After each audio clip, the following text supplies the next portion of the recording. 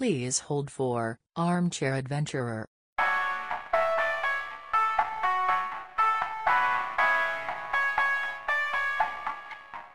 That's not the kind of podcast we are. The mailbox is full and cannot accept any messages at this time. Goodbye. Mommy made me mash my M&Ms.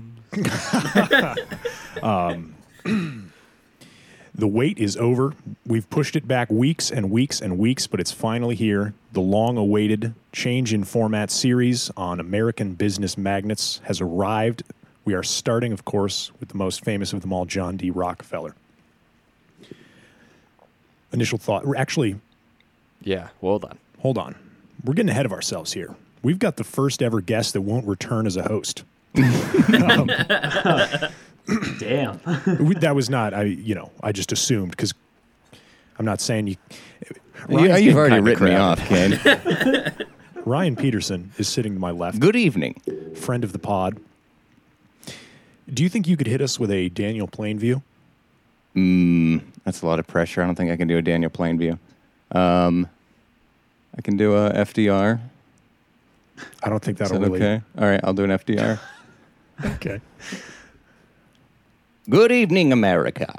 I wish to speak with you about banking. I guess that'll have to do. Ryan has a glancing interest in John D. Rockefeller and his ilk. So he decided to hop on this one. He begged and pleaded until I finally capitulated and said, yes, Ryan, you may join. Do you guys have anything you want to get out of the way about Rockefeller before we actually get into it? Nope. One Okay. thing that I encourage any of our listeners that may be interested in architecture to look up is some of his homes. I don't think we're going to talk about that at all. But he built some really insane homes for himself throughout True. time, being such a wealthy man. They're beautiful, and definitely check them out if that's something you're interested in. Would you say they're estates? Yes, I would call them estates. Beautiful. At Now, least Greg, one. you mentioned his wealth. Yes. How wealthy was he? I mean, I don't know if I even got You don't into have to the give us a exact number. figures. We don't in need a my- number. Like in my research. Maybe just a statistic. Well, compared to the GDP of the country at the peak of his wealth, he was over 1% of the United States' GDP, making him not only the richest man in the United States, but also the richest man in the world. And not only the richest man in the world at the time, the richest man in the world that's ever lived, at least as far as modern research has been able to tell. So, monumental amounts of wealth and a fitting first subject for this podcast series. Yeah. Like, if I understand this correctly, his wealth today would be something in the range of, I think it's 400 to 450 billion. Is that about right? God. Something about there. I guess that's something we should more have than looked twice up. as wealthy as Jeff Bezos currently is. Sorry, Jeffy. Well, And didn't also, he- that's like Didn't he lose a that's chunk of when that? the U.S. GDP was quite a bit smaller, which means he was a much bigger fish in a much smaller sea. I like that. Glad we got the moral of the story out of the way in the first 3 minutes. Yeah. It'd be tough to come up with one Be a after. big fish in a small sea. Now, Paul, I believe you've done some research into his early life. Is that correct? Yes. So Good, I actually because that's what we told you to do. Hey. That's what I get paid to do, right? So I don't know too much about John Rockefeller, but I will play student most of this. But he was born John Davison Rockefeller on July 8th, 1839, in Richford, New York. His parents were Eliza Davison and William Avery Devil Bill Ooh, Rockefeller Sr. Devil Yes. Bill. Devil Bill as in a nickname or Yes, that's his confirmation alias. name or No, that's his alias. That's his Christian yeah. name. Also known as Big Bill, but I think Devil Bill is a little more notorious. But he was his father was a con artist who was known for stealing horses, selling random elixirs, and also loaning out money to farmers that he knew that they couldn't pay him back. So he would just basically foreclose the home and have a brand new farm to sell and make money off that way. Now, real quick, when do you think elixirs stopped existing? Ooh. Do you want the real answer or a joke? Do you have a real Alchemists answer? weren't a job? I don't know. Yeah. Yeah, real answer is about like the time period that we're talking about, end of the 1800s, when you started having like medical Actual schools and like professional organizations for people that went to medical schools start to sort of draw the line in the sand and kick people out. Like midwifery started to decline seriously at the end of like the 19th century because doctors were trying to like more clearly establish the lines of like who could perform medical procedures and stuff. Thank you. That Yeah. makes sense.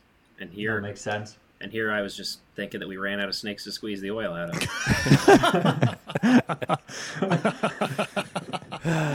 Damn, that's funny because old Devil Bill actually became a snake oil salesman Yeah. in his later parts of his life. Like literally? Literally, Okay. yes. Oh my God. But he was also known, even more tarnishedly, that he raped a girl in 1849. But somehow charges were never brought about because after he was bailed out, he went into hiding, so they just never found him. You could do that back He then. slithered away. You could do that back then. Change your name and just go run off, and no one will know. There's another thing Later- you could get away with back then that I'm sure you'll talk about as well. Maybe we'll see because so Joseph Pulitzer, the very same Pulitzer Prize editor, writer, person, author, person. Yeah, I don't actually know what he did before I don't know the what he did whole either. prize thing. Yeah. Either way, later in John D. Rockefeller's career, Pulitzer attempted to tarnish his name by trying to find out more about his dad and expose him of his past, but was never actually able to expose the full story until 2 years later after his father had died. Double Bill had died. So at that point, it's like, okay, well, no one really gave a fuck. This guy's rich anyways. So. Yeah. So John, he grew up with the typical deadbeat dad list life. Credited much of his upbringing and his values to his mother. And he said once that he was trained to work, to save, and to give, referring to his childhood. So even at a young age, he was very much taught that money is a thing and you need to make sure you get it. So after high school, he went to a 10-week business course at Folsom's Commercial College where he studied bookkeeping. And then later his first job would be as a bookkeeper for Hewitt and Tuttle, a produce commission firm, where he developed much of his knowledge on transportation costs and negotiating skills, which his preferred method was persistent and pestering. Is that a quote from somewhere? From him. So he actually compares it opposite to his dad, but I'm sure his dad was very much persistent and pestering as well. Yeah, I think that's part of the definition of snake oil salesman. It's got to be, right? Towards the end of his bookkeeping career, he made a statement saying that his two great ambitions were to make $100,000 and to live to 100 years. So he knocked one of them way out of the park, we'll say. And the other one he was only 3 years short because he died at the age was of 2013. 97. What's that? It's like 2013, right? Yeah, just the other day, actually. That's why we're making this episode in memoriam. It's a 5-year anniversary. Rest in power. So, $100,000. That's comical. Well, like Yeah. from my understanding is like in today's money, that's like my $3 million. goal. Is that like, No, wasn't, yeah. you know- Of course, still no, a but I'm just goal. saying because Oh, of the yeah. result. oh yeah, way undershot that one. yeah, hindsight 2020 for sure. Can I throw in one little bit about his first job that I read about that I thought was really interesting? So he was so elated that he got his first job, basically because he had a lot of resentment towards his dad for being a piece of garbage. And so, like, his main goal was to get out of the house, and he needed a job to do that. He was so happy that he got a job that he created a holiday of his own called Job Day. It was September 26th, and he celebrated it the rest of his life. Just him? I assume his company, too. Yeah. I can't imagine he kept that to himself. But, like, his entire life, every single year, he celebrated Job Day. That's awesome. Did you see anything about his little red book? I didn't. Okay, good. I won't bring it up now, but Okay. Okay. it's related. Cool. Love that, like, Job Day was a thing, and then the government had to be like, well, we can't just let him have Job Day. We'll call it Labor Day. Yeah, also in September. Fuck that guy. But in 1859, he started his own produce commission business with a partner named Maurice Clark, which will come up several times throughout his story. They became decent businessmen, netting $4,400, which is nearly $500,000 today in the first 2 years of their business. Dang.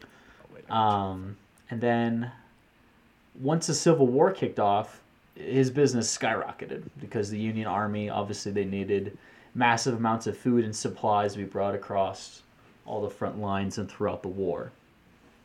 Did you happen to find out about why did he serve in the Civil War?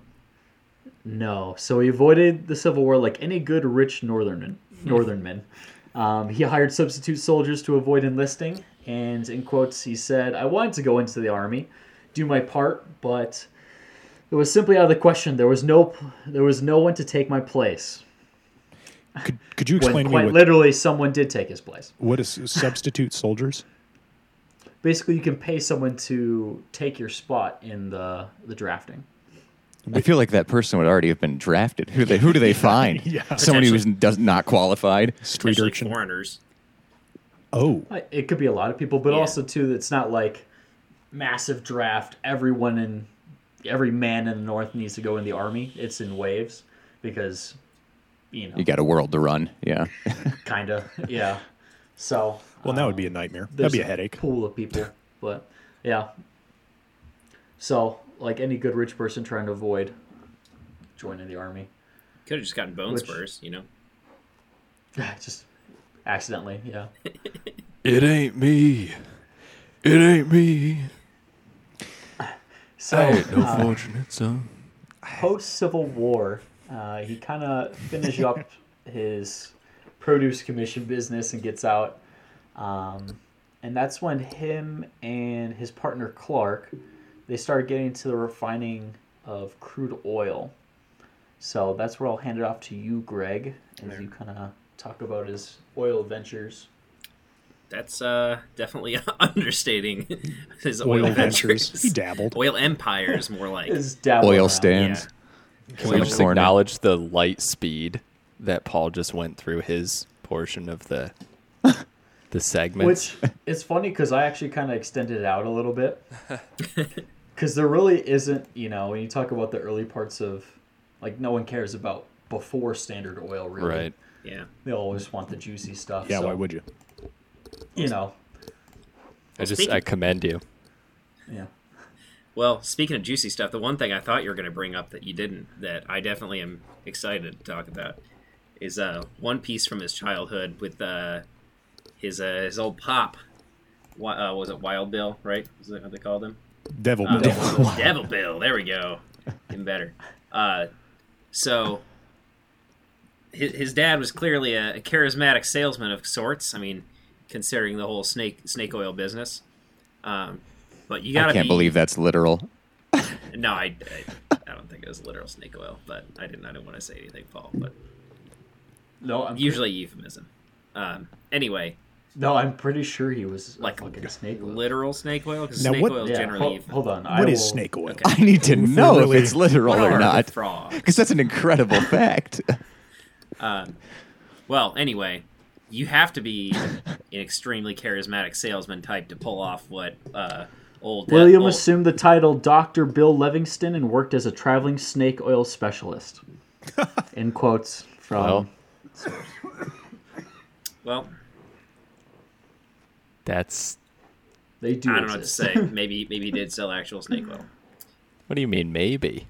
I think we just got the proof, Greg. If you go to the Wikipedia page for snake oil, it even says it's a euphemism for Oh, all well, sorts of yes, other but stuff. it Yeah, had to of come course. from somewhere. Yeah. The proof's in the snake Somebody pudding, Greg. sold But the that people snake buying it oil, don't Greg. believe that. Somebody's got to go to prison, Ben. Damn it. Anyway, what I was trying to say before was that old Devil Bill here pulled off the ultimate sale, and that was polygamy. Oh my god. Devil Bill had a second family with another woman, and somehow convinced both of the wives to agree to a sort of sister wives type situation, and they all lived together in one big old, probably not very happy family with a whole bunch of kids. But he managed to convince both of them to do that, and eventually they moved and convinced all their new neighbors that the second wife was like their live-in housekeeper. Interestingly, bigamy Sounds like at the time, bigamy was not illegal, so it was just kind of a social outcast kind of thing. So as long as they kept people wool pulled over the neighbor's eyes, everything was all hunky dory. But Huh. like an early Branch Davidians, right? I guess, Exactly like that. but selling snake oil instead of Just Waco, New York. guns. Mm-hmm. Well, anyway, enough about his younger life. Moving on to his business ventures. So, as we were discussing before, we had left off pretty much about the tail end of the Civil War, where Rockefeller and his partner Clark had been running a merchant business supplying things to the Union Army. It is also something I think worth noting that Rockefeller was an outspoken abolitionist, and I mean, he wasn't just like an opportunist selling selling stuff to the Union Army. He was like an outspoken supporter of Abraham Lincoln and was very much about it. So, just kind of an interesting side notice that I read there. But, Yeah. Also, his father-in-law, I guess, was a key component of the Underground Railroad as well. Oh, interesting. I did not come across that. The actual like logistics and organizing too. Very cool. Sick. Well, towards the end of the Civil War, Maurice B. Clark, as aforementioned, and Rockefeller together had been kind of noticing that there were some opportunities to be had in the oil business, to put it lightly. So, specifically, they were looking at refining crude oil. So, during the Civil War, the U.S. federal government was subsidizing oil prices, meaning that oil prices had shot up from about 35 cents a barrel in 1862 to a peak of $13.75 a barrel by the end of the war, which in today's dollars per barrel of oil would be $356, compared to where oil currently is at, which is $46. And during the 2000s energy crisis, where oil peaked in 2008, was $147. So oil was more than twice as expensive per barrel relative, in relative terms, than it was in 2008. So Do you remember? I don't remember how many months ago it was, but it was very confusing for me, especially because economic things like this just don't really jive with my brain. When the cost of a barrel of oil was like negative, it was less than $0. Do you remember that? Yeah, I do. It was only for like a day though. It was weird. Yeah, but still, I mean, what It was does an that inversion. mean? You know? My understanding is basically that would mean that like there's so much I don't know. I'm not. Take it off They were my cost- hands. They were putting it back in the ground. Yeah, they're pumping it down. Trying here. All right, sorry, Greg. No, that's really interesting. That's something to think about. I'll have to look into that after this. So, anyway, with oil being so insanely expensive, there was a massive boom in oil drilling during the tail end of the Civil War to try and capitalize on that, crazy amount of or crazy expensive oil. So, at the time, I mean, most of us today think of you think oil production, you think Middle East, you think like tar sands type stuff in Canada and North Dakota. You think North Sea, you think Gulf Coast. The area you don't think is northwestern Pennsylvania, but that's where a good chunk of this oil was coming from. Of course, man. Pittsburgh. yeah, I mean, it is The Alleghenies. Fracking country. I mean, now at least, yes. yeah. But I at the am time- not going to ban fracking. All right. Is that Joe sorry, I'm Biden? I was gonna say I don't know. Anyway, Is that Yeah. JB? so at the JB. time, Subtle clap. not a panic clap, a subtle clap. So, at the time, oil refining or oil production was unsophisticated. Is quite the understatement. People are just blowing holes in the ground and then taking buckets and then just picking up the oil. That's Silly pooled on the straws. ground. And they just would not care if that oil would just flow off into a stream or a river. So massive amounts of environmental damage going on at the time, but nobody really cared. It was just. Would you say that the process was pretty crude? Yes, I would, Dan. Thanks. Signing off. It's got to be at least one per episode, Dan. I'm glad. Well, I'm glad you grounded. fell on the sword because I also almost made that joke. So I'm Fell glad- on the sword, man. More like ripped it from the stone. Damn. All right. Well, so ignoring the environmental damage, this is a really lucrative thing for a lot of these people. Thousands and thousands of people moved to. Excuse me. That's your one, man. Yeah. What? My one sneeze. Yeah, Yeah. one per episode. Do you think it's easy to edit these? You crazy? So we got to start from That's the beginning. worse than a clap. Gotta start over. Fellas, I got 3 pages of notes. Please let me get. You're right. Sorry. Go ahead, Greg. We're usually telling you to speed up. All right, so crude oil was what they were getting out of there, but what people really wanted was the end user product that people were searching for at this time was kerosene. Cars obviously weren't around yet. Gasoline was not something that anybody really cared about, but kerosene was now like the oil of choice for oil lamps, which were all the rage back in the day. Before that, it was like whale oil, but we, killed a lot of whales to get all that, and that just wasn't sustainable for the population of the world at the time. So, even though it was really difficult to ship oil at that time, and it was also very inefficient to produce, at refineries, it was still extremely profitable. So it was like the price per barrel in 1863 of oil, like refined oil, was about $13, but the profit on that was about $8 a barrel. So Ooh. Damn. hugely lucrative business if you could get yourself into it, which is why Rockefeller saw an opportunity there. It also, at the time, an oil refinery was a surprisingly small venture at the time. It was like the capital costs of creating an oil refinery are only like something like $1,000. I didn't adjust that for inflation, but still, that's, Not much.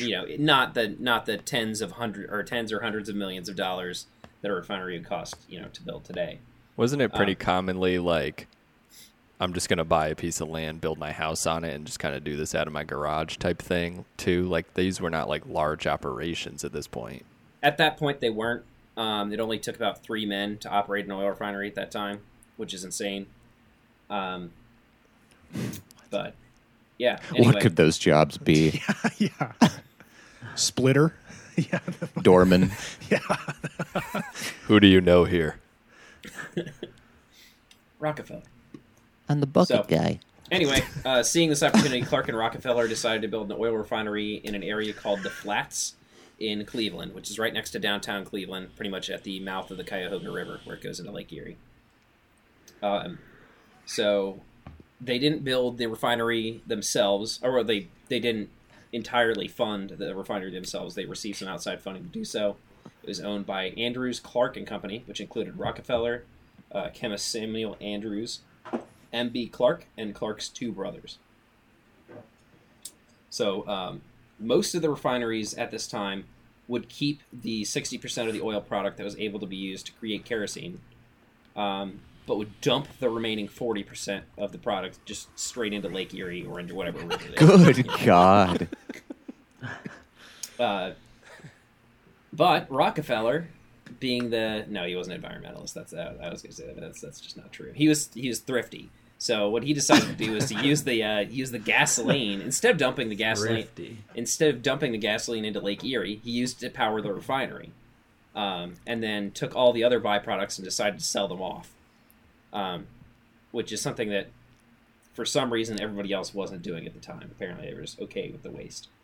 I don't know about you guys, but I didn't really think of this guy as like a chemist, Well, but I guess that's what it took at the beginning. See, he isn't. That's what I mentioned. Efficient. I mentioned a couple of my little points here ago that one of the people that came on with them to make this refinery was Samuel Andrews, who is a chemist. They hired him on. He did a lot of the design for the plant, and he stayed on with Standard Oil for quite a long time. I believe he was on the board of trustees later. But God, I'd hope so. Can you imagine how pissed you'd be if you're like Steve Wozniak at the beginning? Yeah, exactly. Well, I'll get into that in a minute. Some of the people that started that original company did end up leaving and selling off their portions. So, rip. Anyway, so actually, that is my next line. So Rockefeller bought out Clark's Brothers for $72,000 in 1865, which is today $1 million. Which gave Rockefeller a much larger stake in the business, which set him up quite well to capitalize on that position as the company grew. So we find ourselves at my next section, which is the founding of Standard Oil. So in 1866, Rockefeller's brother William built another refinery in Cleveland and invited John to join him in this venture. A man by the name of... Go ahead. Different state now, right? Pennsylvania and you said Ohio? No, so that refinery was in Cleveland as well, the first one. It was in the Flats neighborhood of Cleveland, which is like right next to downtown. Gotcha. Basically, the area just on the bank of the Cuyahoga River where it meets Lake Erie. Ohio actually plays a pretty central role in the company for most of the rest of their history. But anyway, I mentioned that his Rockefeller's brother William built another refinery in Cleveland. He invited his brother John to join him in the venture. A man by the name of Henry Morrison Flagler also became a partner in this business in 1867, and the firm of Rockefeller, Andrews, and Flagler was established. That company is the company that would go on to become Standard Oil. What year was that, Greg? 1866. Okay. Yep. We all know this company ends up being gigantic. How long do you think it took them to become the largest oil refining company in the world? 14 years. 4 years. Say like 6 years. 2 years. Oh. Took them 2 years to become the largest oil refining company in the world. By 1860. It was a lot of acquisitions, right? That's my understanding. They didn't necessarily set up that much in 2 years, but they people out and other people busting. I will dig into that pretty much my next line. So we'll move on to that. Standard Oil was officially established in 1870 as a corporation in Ohio. And then would later move their headquarters to New York City. So the next section is the growth of Standard Oil. So Rockefeller was known for being a very thrifty man, a shrewd negotiator, and a cutthroat capitalist. These tendencies of his precipitated in the meteoric rise of Standard Oil that would happen in the following 20 years and beyond, but particularly the next 20 years. So one of the most important things to understand about the story of Rockefeller and Standard Oil is that they were one of the very first businesses in the world to kind of structure themselves like most major corporations do today.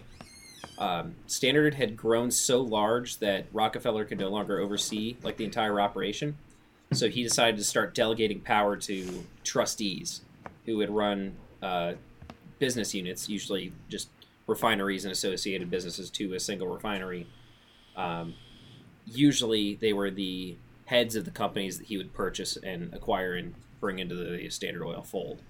So at the time, most companies, never reached the point at which they got so large that a single person could not oversee the entire operations. Railroads were one of the only exceptions to that. But at the time, that was a pretty, a pretty new concept. A lot of government hand-holding with that, too. Yeah. So these, the way that he formed it was a board of trustees with Rockefeller at the head, very similar to like a modern corporation's board of directors with the CEO. It's like the Roman and Persian empires. I mean, yeah, the concept of having like a board of leaders and then a leader from that was not that itself wasn't a new concept, but applying that to a business and the exact implementation that they did, like the way that modern corporations do, was a pretty uncommon setup at the time. Gotcha. Especially in the public eye, So, anyway, one of the earliest examples of the cutthroat nature of Standard Oil's tactics was its approach to its competitors in the oil business. So, Rockefeller would often approach competition with a buyout deal, usually successfully. People were usually fairly willing. He didn't lowball people. He gave them a fair offer. It's just sometimes people didn't want to sell. If people did not want to sell, things usually didn't work out so well for them. Rockefeller would start selling his oil at a loss to bleed the other company dry to the point where they were going to collapse, and then he would buy up the company when they had no choice. Oh my God! Ruthless, man. To me, that's like the most bloodthirsty part of the whole thing. Yeah, no, he definitely was like vengeful in that sense, for sure. And then also he would close, like just shut down acquisitions of his that he deemed inefficient. So, it didn't matter. Like his whole thing was he didn't even care if it was an inefficient operation. If it was competition, he wanted to buy him out so that he could have an advantage. He would rather buy an inefficient competitor and shut them down than deal with competing against an inefficient competitor, even if he can do better than that. Such a weird, twisted sort of mentality. Well, pretty much how that's the business corporate world. Yeah, that's business, baby.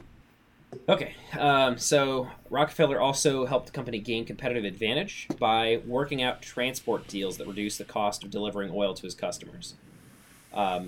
He actually was originally planning on creating a railroad trust similar to what he did with oil,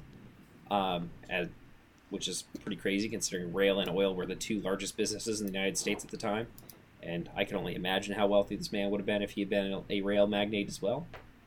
And he was in talks with the Vanderbilt family and the heads of other rail businesses, but his rail empire kind of never really panned out. He never really went down that avenue.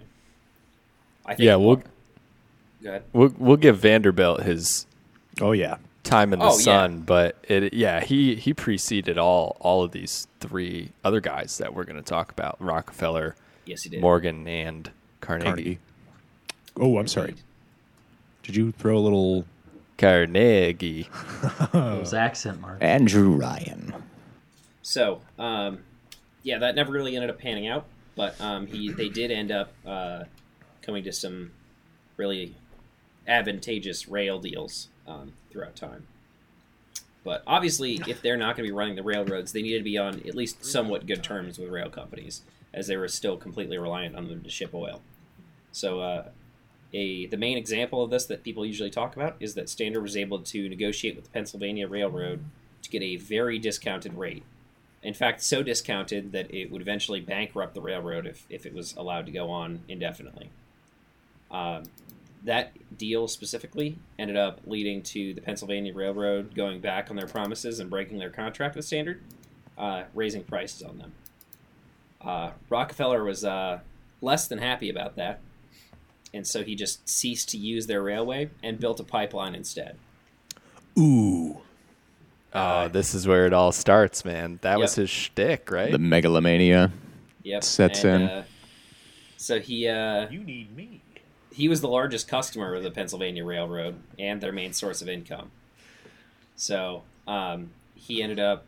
This pipeline saved him enough money where the railroad basically... their cash reserves depleted to the point where they had no choice but to just sell out to Rockefeller. But in between that, one of the most interesting parts of this is even more of Rockefeller being Rockefeller. The Pennsylvania Railroad, once they lost their biggest customer, they're like, well, what do we do with all these trains and all of our rail cars that are designed to hold oil? Well, let's build an oil refinery, they thought, Rockefeller didn't like that, as you might imagine. So he was furious. He actually was quoted as... He stormed into the office of the railroad, and he is quoted as declaring, Why, this is nothing less than piracy. Exactly what he has been doing for years. At Says this the point. billionaire. Pot, meat, kettle. So anyway, between Standard basically selling their oil at a loss for a little while, and also this massive railroad strike that happened in 1877, which is when they built that refinery, the Pennsylvania Railroad had no choice, and they ended up selling their refinery to Standard Oil for $3.4 million in 1877. Rockefeller had his fair share of run-ins with railroad companies and eventually unions. Yes, I actually am not going to talk much about that, but there was one specific union. Because Greg hates unions. Incident. Yeah. Are you talking about Colorado? Yeah. Yeah, I got it. You're going to talk about that? A little bit. Okay, all right. Because I didn't write anything about that, but I think that is really interesting. I'd actually read about that prior to this, more so than I'd read about Standard Oil. That's a pretty crazy story. But anyway, getting ahead of ourselves. So, on to the Monopoly section of my notes. Love that So, in 1877, the United States passed the Interstate Commerce Act, which created regulations on the costs of rail transport. A big reason behind that was that Rockefeller, all these deals that Rockefeller had been doing, a lot of these were secret deals where like nobody really ever talked about them, and the public didn't know about these kind of things.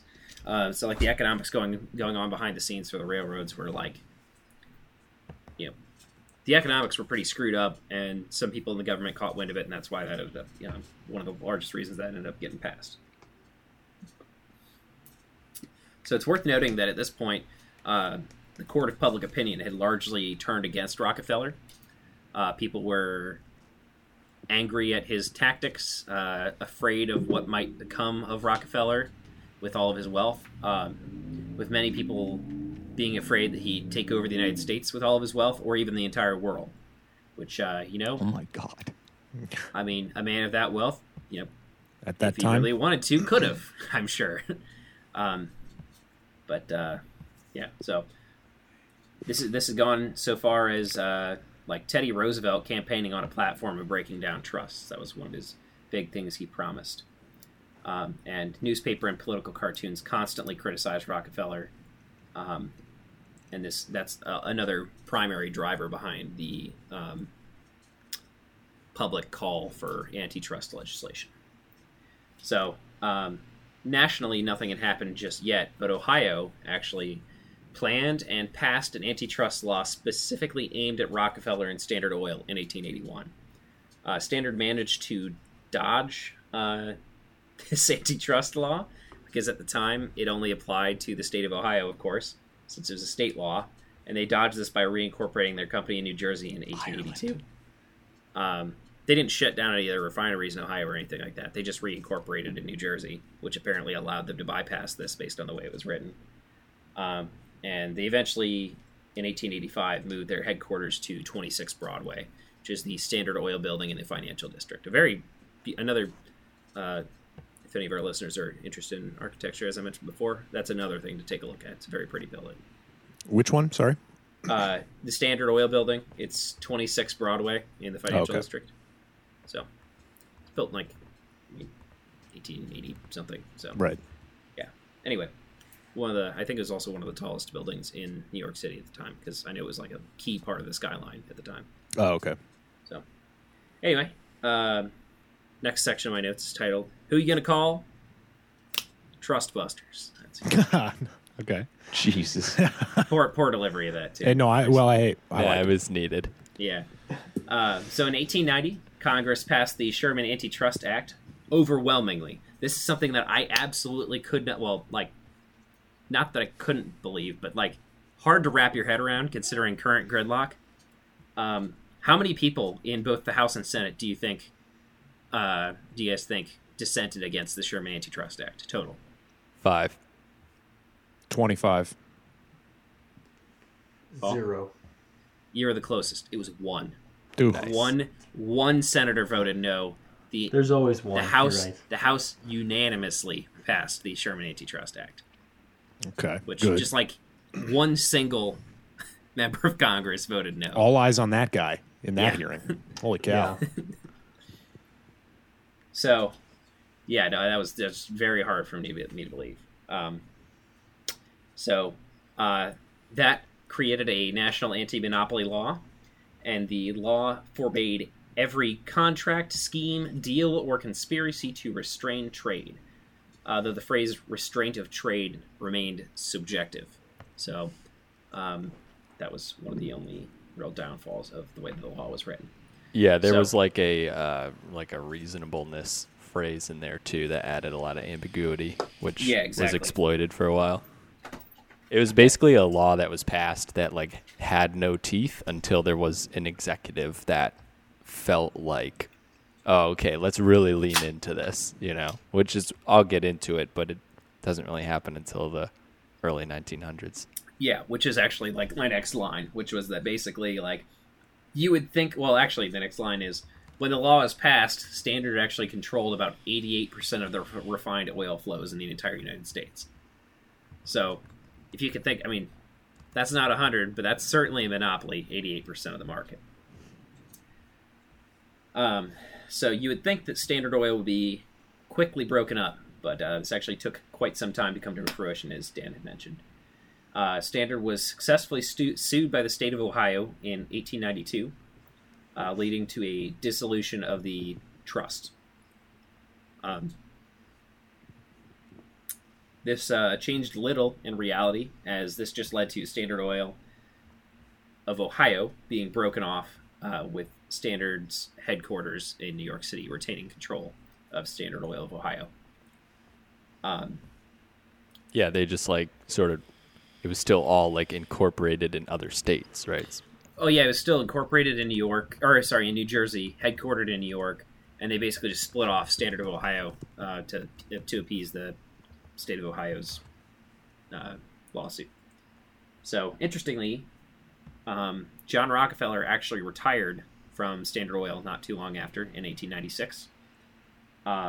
But again, this is one of those things that's pretty much in name only. He still was very much involved with the business, as he remained the president of the company and a major shareholder.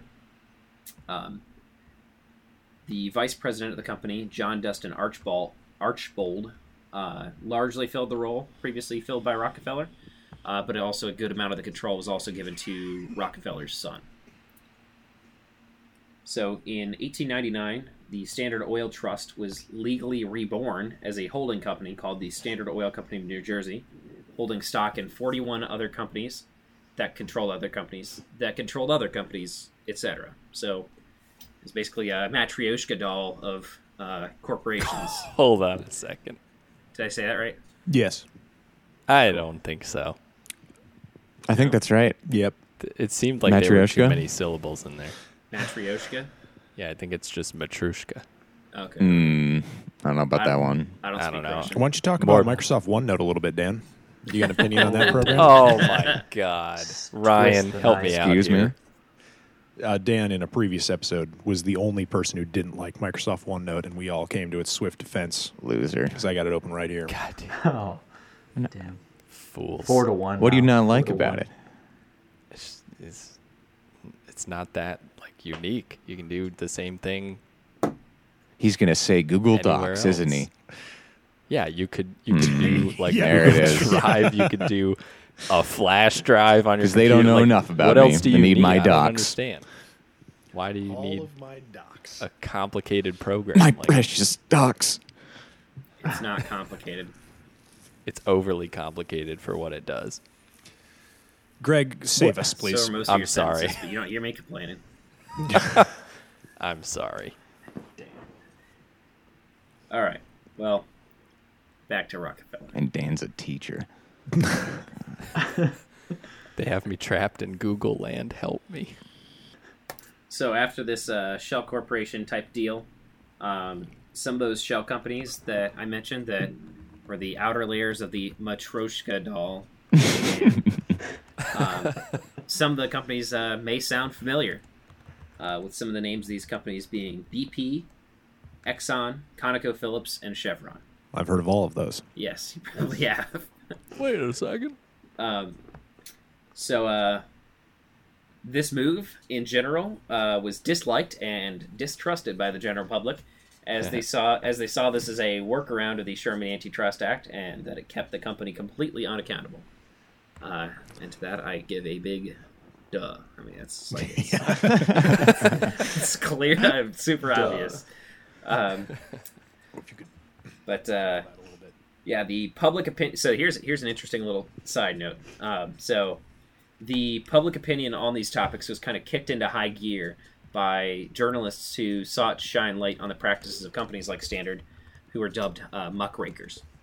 So one of the most famous muckrakers was a woman by the name of Ida M. Tarbell. And here's where what I mentioned before, she was the daughter of an oil producer who was put out of business by Standard. So I mentioned earlier that we would be talking about somebody whose father's business failed. This is that business. Greg. Yes. I have to interrupt with an important story about Rockefeller. Okay, let's hear it. It goes back about, I think, what's the last year you dropped in this chronology? The last year, 1899. Okay, this happened in 1867, but it's a good story that like speaks to the culture around like his ego and his like sense of like megalomania. But in 1867, there was a train wreck. It was called the Angela Horror, and I think Rockefeller. I don't remember the meeting he was going to, but it was like a business-oriented meeting, and he was going to catch that train. He was just late enough that his luggage made it on the train, but he didn't. And then that train crashed off a bridge, and almost everyone died. And so he like took that as like a sign of divine intervention that he was like destined to like this has to be for me. Like, of course, this is working out so well. What was he born in 1839? Yes. So he was under 30 years old. Yeah, he was pretty young. Born in 1810. Oh, okay. Or no, 1810? No, I screwed that Jesus. up. Sorry. No, you're right. He was born in 1839. So he's like 20. Just call me a liar, won't you? He's like 28 years old when that happens. I might take it as that too. Like, when you're coming up in the world. Yeah. Yeah, sorry, I had his dad's Wikipedia page open. That's where that came from. Oh, daddy. But yeah, important, formative story about the man. Damn, dude. One thing. I bet you train accidents back then were very Awful. bad. Like, they're bad now. It's all and today and off we a have, bridge, like, no less. zones It's not and like this stuff. just like tilted off the track and slowly just fell. This was going right off of a bridge. Oh my god. We've got the Wikipedia page open, and there's a painting, and it looks pretty ugly. There's a lot of fire, a lot of wailing people. Guernica. It's a painting? Yeah. That's pretty morbid. It's like everything down to like your seat armrests were made out of steel at that point. I can see him like confidently walking down the Human hill. bodies are just decimated. He, like Rockefeller walks down the hill of all the rubble, confident, like grabs this like burning hat out of the, like walks past bodies and people asking for help, tilts it, walks back up. I have business to take care of. How very cinematic. Also, Dan, like, I know that typically people use decimated like you do, or in like a You're gonna total destruction kind mention of that it means No, a you tenth know of what? something's I did the gone. You're Patricia gonna go Bell down thing. that road. Go for it. No, I'm not trying to correct you. I always think it's really interesting that has basically been transformed to mean like total destruction. Octamated. Like, it really means 1/10 destruction. Oh yeah. Now It's it kinda- means like it's kinda broken into 1/10 chunks, doesn't it? Yeah. No, it was killing every 10th soldier, wasn't it? Fuck, maybe. Oh god. Is it a Roman thing? Is Yeah, I it think so. legions? Okay. Of course. But anyway, talking about earlier Rockefeller. So the divine intervention thing. I know that I believe he was Baptist, Yes. but Yes. I know that he Rather devout, in fact. Yes, and he also was very interested in John Wesley, the founder of the Methodist Church. He very much jived with his dictum: gain all you can, save all you can, give all you can. That was like his kind of Rockefeller's MO. Yeah. I got In a that lot on order. No overlap Yeah. whatsoever. certainly didn't do that give all you can thing. Like, you know. Yeah, kind of amended that one when he got to Yeah, it. he's like, give Asterisk. at You know, least this is a all right. reasonable I'll amount. stop at step 2. Give some. No, and another thing he did throughout his life is he would like just carry coins around in his pocket, like a lot of coins, and he would give, I believe it was pennies to children and nickels to children and dimes to Hey, adults. thanks, Mr. Rockefeller. He would just hand out coins wherever he went, which is just a really weird thing to do, but Not related at all. You know who used to carry around coins all the time? who? Frank Sinatra used to carry a roll of nickels with him at all times after his son got abducted. As a Are fix they for what? connected? Punch somebody. Yeah, just give him a little extra fist weight. No. The abductors would only contact him on payphones, so he always wanted to have money ready to use payphones. Oh my Oh. god! Freaky. Wow, that's sad. I didn't know his frankly. son was abducted. Well, like Frank Sinatra Jr. son? Yeah. Oh, well, at least he lived. And Yeah. sang. And was on Still Family living, Guy. I think. Yeah. Anyway, back to Nickel a day. Keeps the abductors away. That's what they say. What old Frankie said. That's pretty good. All right. Frankie J. My last section here will be world operations post 1900. So, Standard Oil, around the turn of the century, found itself with such extreme levels of production that they needed to find other markets to start selling their products in, not just the United States. So, the biggest example of this was actually China. So, Standard Oil wanted to find ways to sell kerosene to the Chinese because they knew that there was a large amount of people that had like domestic lighting there powered by like vegetable oil lamps, Oh my god! which just seems really inefficient to me, and probably very smoky. I feel like think of, like, vegetable the lamp residue. stage is like a stage of civil development. Yeah. So Still in the vegetable era. Standard saw this as an opportunity and invested a ton of money into production and shipping of kerosene into China. They set up they didn't set up refineries there, but they set up they erected giant tanks for kerosene in I think the Beijing area or something like that. I know they had shipping like tanker boat type things that would go up the Yangtze River. One of the other things they did, one of the ways they made inroads to the Chinese population was by giving away, or I don't know if they gave them away or just sold them at a loss, but little tin kerosene lamps to use in your house. They would basically Just to build up like a market. Yeah, exactly.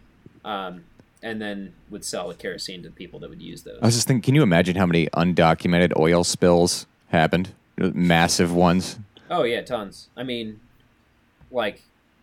it's crazy amount of environmental stuff like that was completely undocumented or at least very poorly documented. Anyway, so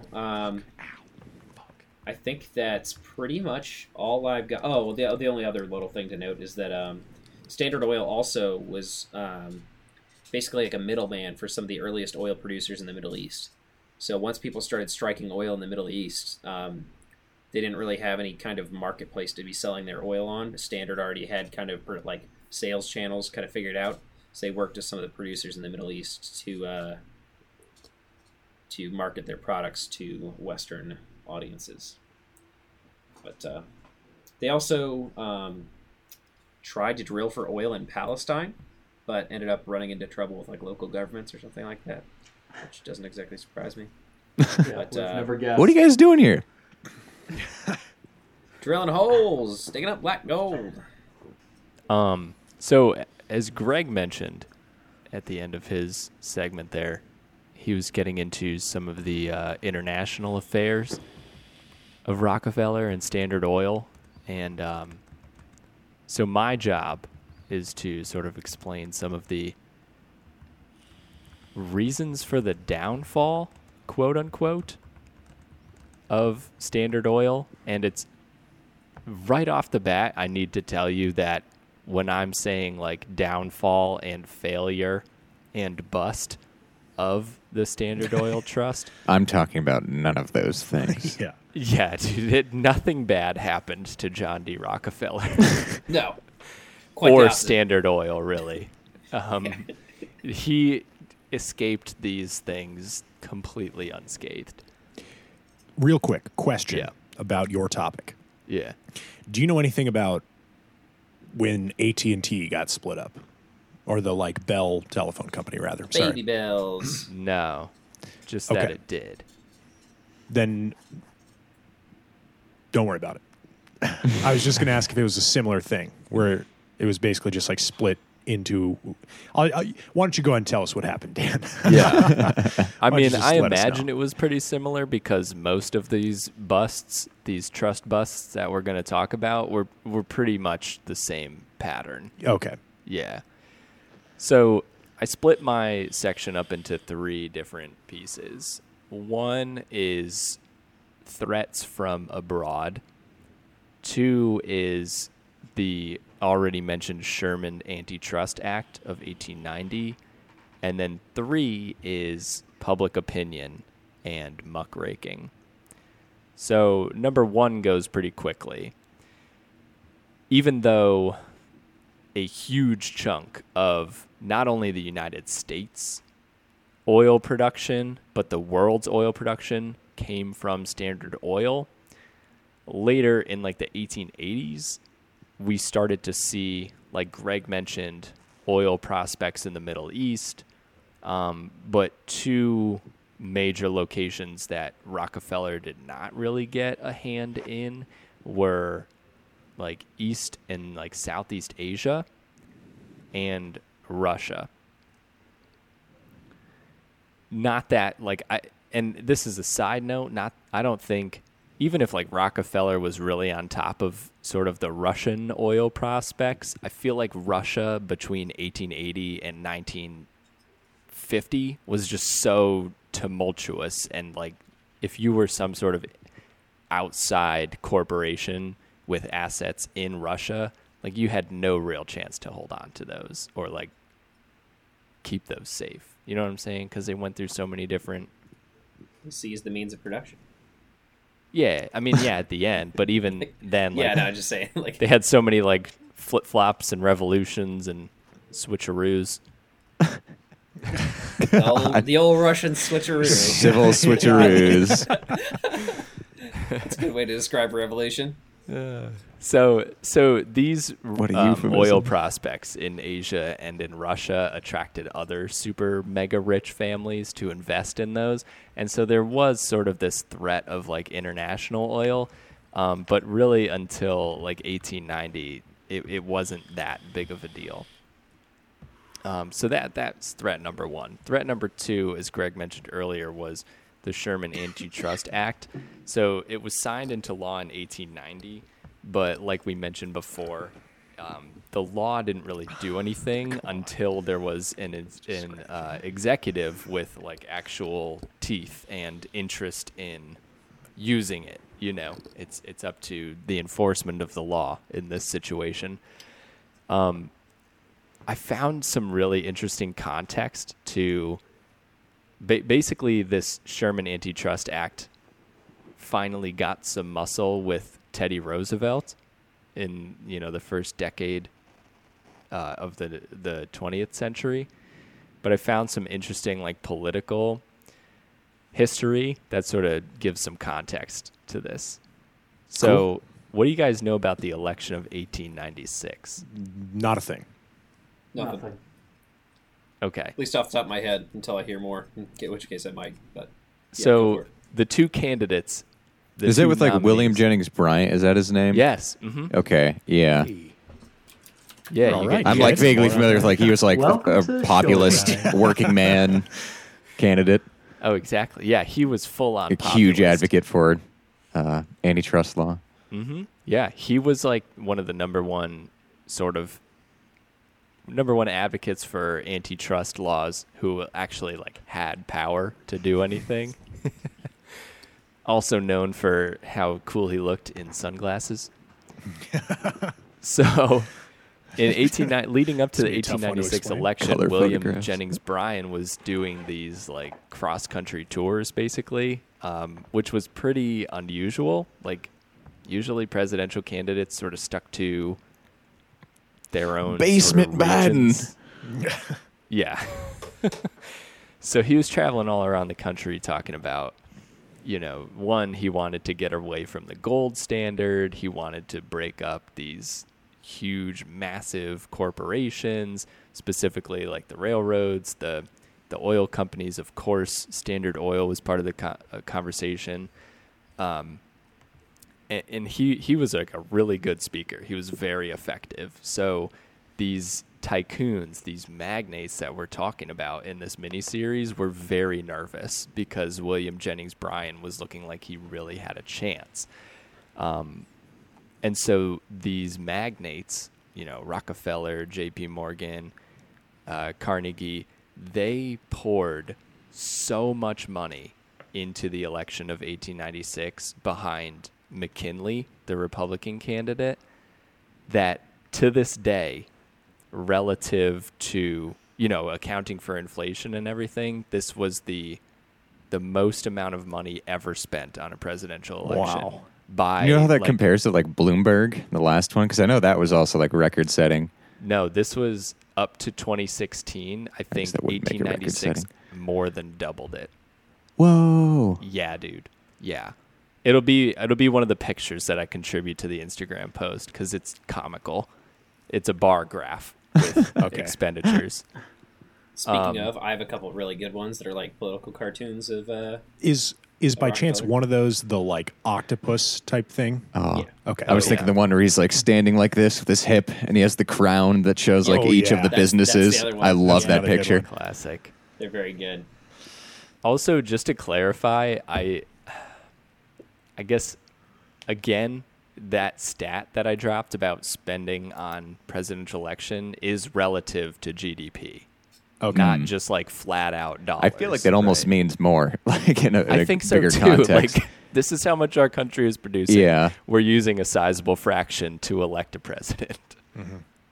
To give you some numbers, Rockefeller alone donated $250,000, which today is the equivalent of $7.2 million. And J.P. Morgan also donated the same amount. And again, in 1896, the GDP of the United States was only like $30 billion.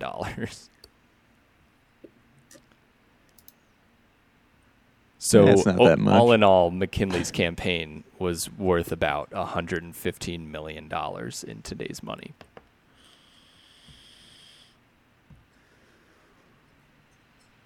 He used part of that money to pay for a ton of speakers, blah, blah, blah, whatever. One thing that stuck out to me is that he paid for 250 million pieces of campaign literature. In other words, more than 3 pieces of literature for every man, woman, and child living in America at the time. Oh my God. Wow. Yeah. The Gideons. So, who do you think won in 1896? Well, I know that the other guy didn't because he wasn't one of our presidents. Correct. Accurate. Yeah, McKinley won in 1896, and the reason that I went through all of this is because if you think about like how politics sort of swings from one direction to the other today, it was the same thing back then. So in 1896, you have this election that sweeps in this, very like business corporation friendly president. And then in 1900, we sort of have like this middle of the road president who then dies, and Teddy Roosevelt takes over and then is reelected as a member of the Progressive Party, swings in the total opposite direction. And so that is really where the Sherman Antitrust Act gets its teeth, and these magnates that we're talking about start to come under fire a lot more.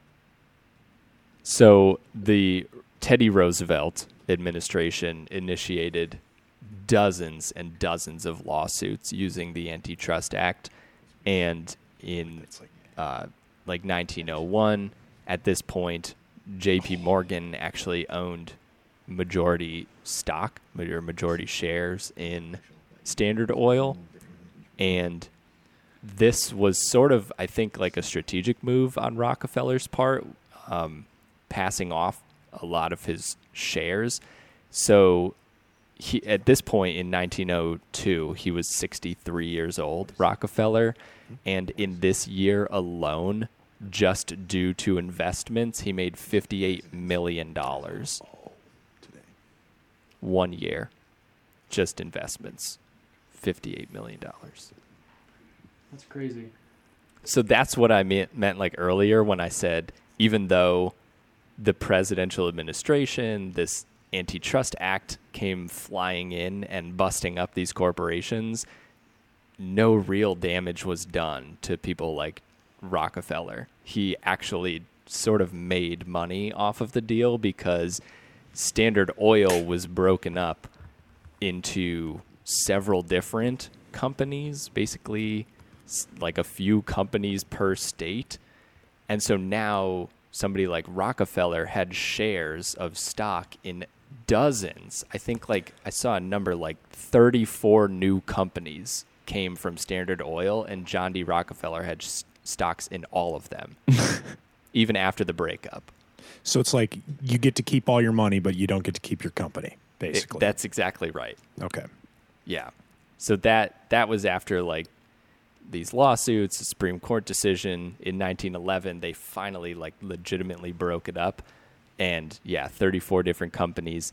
And over time, I'm sure you guys are aware of this, and I think Greg or Kane mentioned it earlier, but these companies just naturally started to merge over time all over again. And so some companies that we know today are like, there's only like a handful of descendants of Standard Oil in existence because they've consolidated everybody else. So ConocoPhillips, BP, which became That's so BP. strange. It's like organic. It like wants to become Standard Oil again. Yeah. Oh, yeah. Yeah.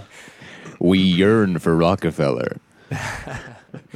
Yeah, I mean, it's just what happens. Like once again, the political pendulum swings the other direction. It's like free game. And you're right. That's like naturally what it wants to do. And I say it very intentionally. So the part 3 for the quote unquote end of Standard Oil came because of public opinion. And as Greg mentioned earlier, unless Kane cuts that completely out. Who? Who now?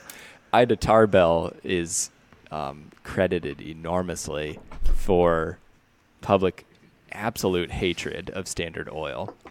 In 1904, she published this book called The History of the Standard Oil Company, in which she basically goes through all of the things that we've been talking about as far as like the ruthless business tactics, just how much wealth John D. Rockefeller has accumulated. And to give you an idea of like how she describes Rockefeller and Standard Oil in her work, I have a quote. I also have that quote, but I didn't share it early. So she Say said, it together. See, it's good. She was surprised through her research at the magnitude of the business. And here's a quote. She said, "I never had an animus against their size and wealth," they being these companies, "never objected to their corporate form. I was willing that they should combine and grow as big and wealthy as they could, but only by legitimate means. But they had never played fair, and that ruined their greatness for me." So, like, even the most famous muckraker of this time in this subject was like, nah, like, business is business, but just play by the rules, you know? Yeah. That actually was not the quote I thought you were going to read. Is that your only quote from her? Yeah, give what you got. Okay, so the one I read from her was, Rockefeller and his associates did not build the Standard Oil Company in the boardrooms of Wall Street banks. They fought their way to control by rebate and drawback, bribe and blackmail, espionage and price cutting, by ruthless efficiency of organization. Almost sounds like a compliment. Almost. Yeah, but like you got to realize the context of the rest of what she was saying. Right. You know, it's just like a not playing by the rules kind of thing. So I don't want to tread over anything that Kane has prepared. Better not. But I have a combined net worth Oh, go ahead. Most of my stuff is about philanthropy. So Okay. So remember back a few minutes ago when I mentioned how by the end of his life, Rockefeller has these shares in 34 plus different companies, right? All of the broken up parts of Standard Oil. So he held on to all of these.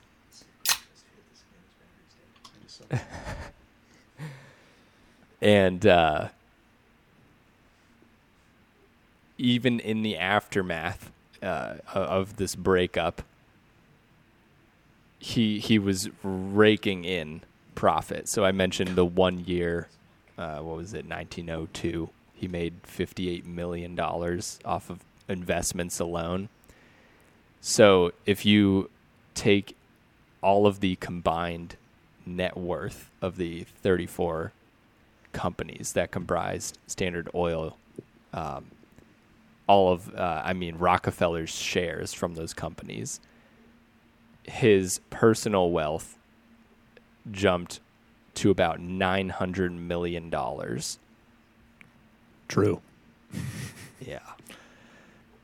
At the time. Oh, yeah, that is not adjusted for inflation. Okay, so we've done a lot of talking about John D. Rockefeller. A lot of it has been negative for very good reason, but he wasn't all bad.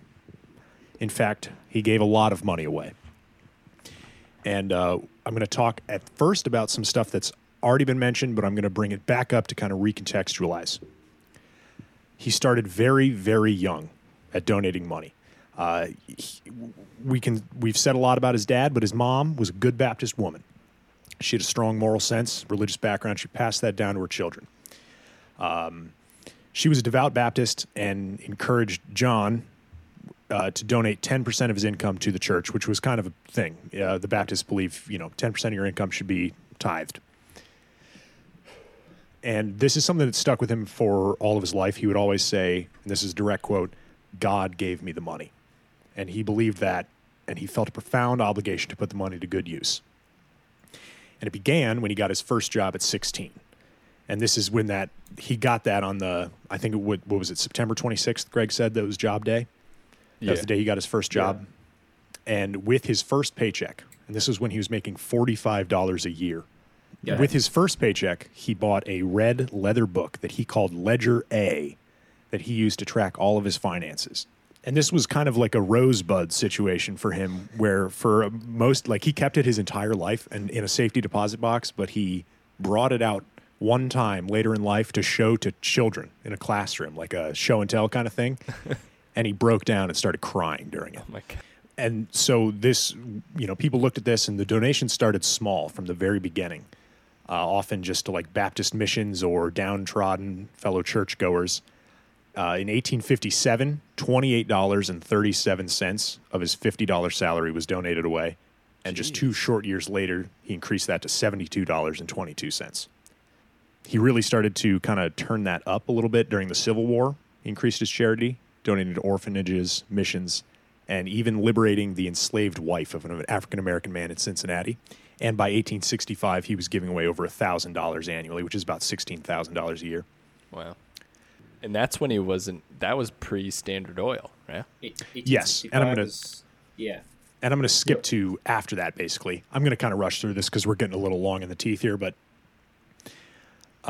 once he was done working for Standard Oil, he really started some big hitter donations. And his business prowess kind of carried over because he stopped doing just small piecemeal scatter donations and worked instead to donate large amounts of money to institutions or charities that he thought were capable of making a big difference. A quote from him is, "The best philanthropy is constantly in search of finalities, a search for a cause, an attempt to cure evils at their source." And the 2 areas that he donated the most amount of money towards were education, higher education, and medicine. Like snake oil, yeah. Yeah, Paul, what did you say about his father-in-law? Abolitionist. Is that Yes. it? Okay. And he was as well. Yeah. The first big donation he made that kind of led down that path was in 1882, he began giving large monetary gifts of an undisclosed amount to the Atlanta Baptist Female Seminary, a school for African American women that was nearing bankruptcy. And similar gifts were given soon after to both the Tuskegee Institute and the Morehouse College, both still around today as historically black colleges. He kind of set all three of those up. In 1890, Rockefeller teamed up with a man named William Rainey Harper, an academic and Baptist priest, and together they founded, on an initial donation or investment of $600,000, about $17 million today, they founded the University of Chicago together. And over the course of his life, Rockefeller donated over $35 million, totaling about $2 billion in today's worth. Rockefeller insisted that his name, nor Standard Oil's name, be attached in any way to the university nor anywhere on campus, and even rejected the idea of a statue of an oil lantern because he was afraid that if people realized how much money he gave, that it would kind of cheapen the whole thing and people wouldn't want to go because they would associate it with Standard Oil. Wow. And he called the University of Chicago the single best investment he's ever made. That's crazy. As far as medicine goes, in 1901, he funded the creation of the Rockefeller Medical Research Institute in New York City. It was the very first biomedical institute in the country, and it was kind of modeled after the Pasteur Institute in France and the Robert Koch Institute in Germany. And it very quickly, within 10 years, rivaled the size and scope of both of those. And also within that first 10 years, they created a vaccine for cerebrospinal meningitis. Also still around today, known as Rockefeller University, it is, in fact, among the top biomedical research facilities in the world. 24 Nobel Prize winners have served on its faculty. He helped a huge amount in post-war South because everybody was real fucked up after the Civil War in the South. Everybody was poor as shit, and everybody was getting sick. Especially, big problem was an intestinal blood-feeding parasite called hookworm. Awful. And Rockefeller and his institute put forth a huge amount of effort to eradicate hookworm. That initiative ended up going global, and they quickly followed that with initiatives to get rid of malaria, scarlet fever, tuberculosis, and typhus, all under the auspices of the Rockefeller-funded International Health Commission. He also founded and created the first public school of health in Johns Hopkins University and then in Harvard just 2 years after that. This is an insane list. Yeah, that's such a wide reach. There's even more that you haven't mentioned, too. I'm looking at the section of his... Yeah, there is a lot. Including one in a very small town I lived in, Denison University in Ohio. Oh, he helped start that, or what? He gave considerable donations to them and other Baptist colleges, according to this. But Denison's maybe 4,000 students, like undergrad students at any given time, and it's in a town of 10,000 people, Granville, Ohio, where I went to elementary school. Sure. But I had no idea he had anything to do with that. The only notable people I know from that school are Jennifer Garner, I think, went to college there. So did she did it. She deserved a mention. Steve Carell. Yeah. Good. Yeah, Please I did invite both those people on the show. Yeah, I had no idea he had anything to do with that. But I definitely truncated the list a little bit. I just wanted to say the big stuff. I'm going to finish those are big ones. On Rockefeller Sr., and then I've just got a little bit I want to say about his son. Sure. This is a quote. Not a quote. This is written. Rockefeller penned this at age 86. This is the words he used to sum up his life. I was early taught to work as well as play. My life has been one long, happy holiday, full of work and full of play. I dropped the worry on the way, and God was good to me every day. And his whole, philanthropy, charity, definitely carried over to his son. And his son, John D. Rockefeller Jr., set up a lot of things that are still around today with huge, huge implications, I'm sure you can imagine. For instance, he helped fund a lot of the programs that the League of Nations set forth. And he critically funded and founded the Council on Foreign Relations, which I'm sure you have all heard of. a political think tank, kind of a pipeline for, CIA types. And I don't mean that in a negative way. That's just so happens to be the way it goes. He was also big into conservation. Purchased and donated land for many American national parks, including Grand Teton, Mesa Verde, Acadia, Great Smoky Mountains, Yosemite, and Shenandoah. Dude. Wow, that's a list. Wow. Holy shit. Yeah. The Rockefeller Foundation is still around today. While it's not quite as big, it is, as of 2015, the 39th largest U.S. foundation by total giving. Can you guess what number 1 is? Bill and Melinda Gates. Bill and Melinda Gates Foundation. I was going to say the Roy Kroc or whatever. The McDonald's guy? Yeah. Ray Kroc? Do they give a lot of money? I mean, I hear their names a lot. Well, they have I know that the Ronald McDonald Foundation is a huge organization. To clowns. Yeah. The thing Enormous is, clown army. That's something that screwed with me because my family got. We thought it went to kids with heart serious disease. Help from the Ronald McDonald house because when my brother was in the hospital when he was a baby, we had to live at the hospital basically for 2 months or 3 months, something like that. But you were afraid of clowns. I was terrified. Jeff was slowly becoming a clown. It's I terrible. still am, yeah. That was incredible because the hospital we were at was in Columbus, an hour away from where we lived, and basically my mom had a place to stay without paying for a month so that she could be near her I got a movie to tell you about. potentially dying son who didn't die. So It's a great organization. yeah, no kidding. Yeah, sorry, I wanted to speed through my section. I ended up really warp speeding through it. But I think it is important to mention. Oh, sorry, go ahead. Well, I just thought, it is important to mention, you can say what you want about his business practices and all that, but there certainly was a positive side to all of the money that he had. I think we wouldn't be anywhere close to where we are today if the Rockefeller family didn't donate as much money as they did to this country. Agreed. We're very fortunate that such a personality was. He could have hoarded all that wealth and been a real dickhead. Yeah, with the money. I was gonna say, he could have made private Well, armies. if everybody else had it, he wouldn't have had to give it away in the first place. Well, damn. What I think the unsung hero here is his mother who instilled those good morals in him. True. Thanks, And Baptists. that train wreck. The train wreck. Yeah, the train really wreck, set yeah. him straight. Paul, what you got?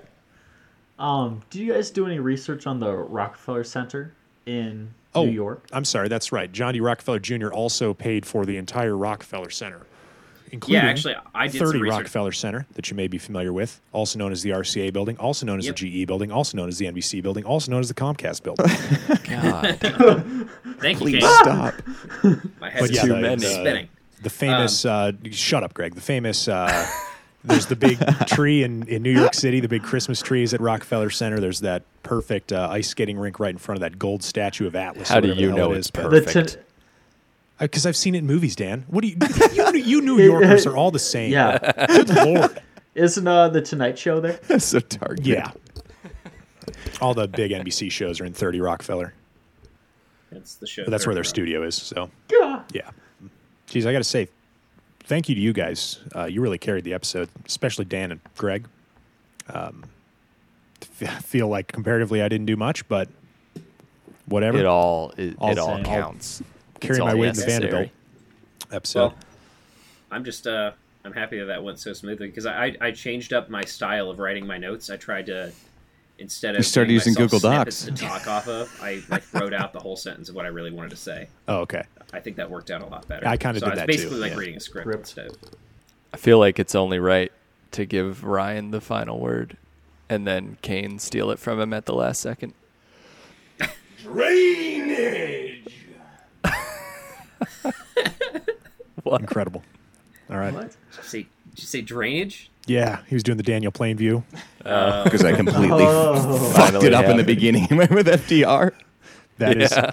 I am going to have to turn that That, drainage It down looks so like it much. exceeded the Are you limits. looking at the audio? Yeah, It's just a rectangle. yeah, basically. Jesus Christ.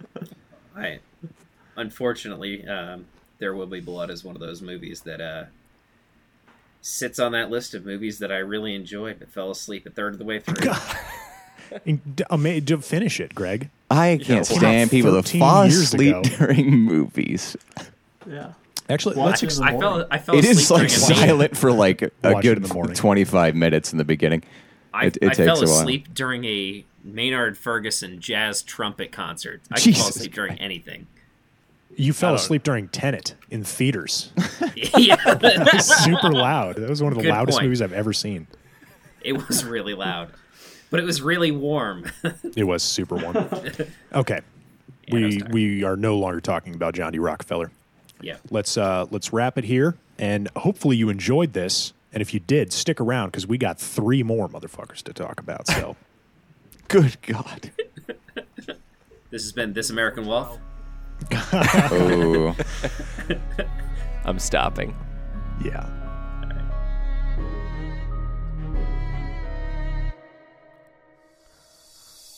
John D. Rockefeller is my name. Monopolizing oil is my game. Not many people can do what I've done. Conquered all the oil companies, every single one. People say I'm a robber baron, that's untrue. This is the reason that I got sued. I lost my companies, my fortune and my wealth. I'm aging and starting to lose my health. I lost my company and it's a shame. It was a bad judge and I had a good claim. When I entered, there was no money to be made, but I flipped the industry without any aid. I look at myself as a captain of industry, leading this oil nation brilliantly. But I lost all my money and that's no fun. I killed off the competition without a gun. Looking back, I made a fortune in my years, but now losing my company brings me tears. I used to own all the oil companies just to myself. I took them one by one with no help. I had everything I wanted: oil, money, power. But then the court began to scour. I think it should be up to the people to decide if I'm evil. Everything I did was completely legal. I worked hard as a businessman, I made tons of money, but now the court has to interfere. I think they're getting grumpy. I was a philanthropist, lost all my money, now I need a therapist. But what's done is done and cannot be changed. But at the time the situation made me enraged.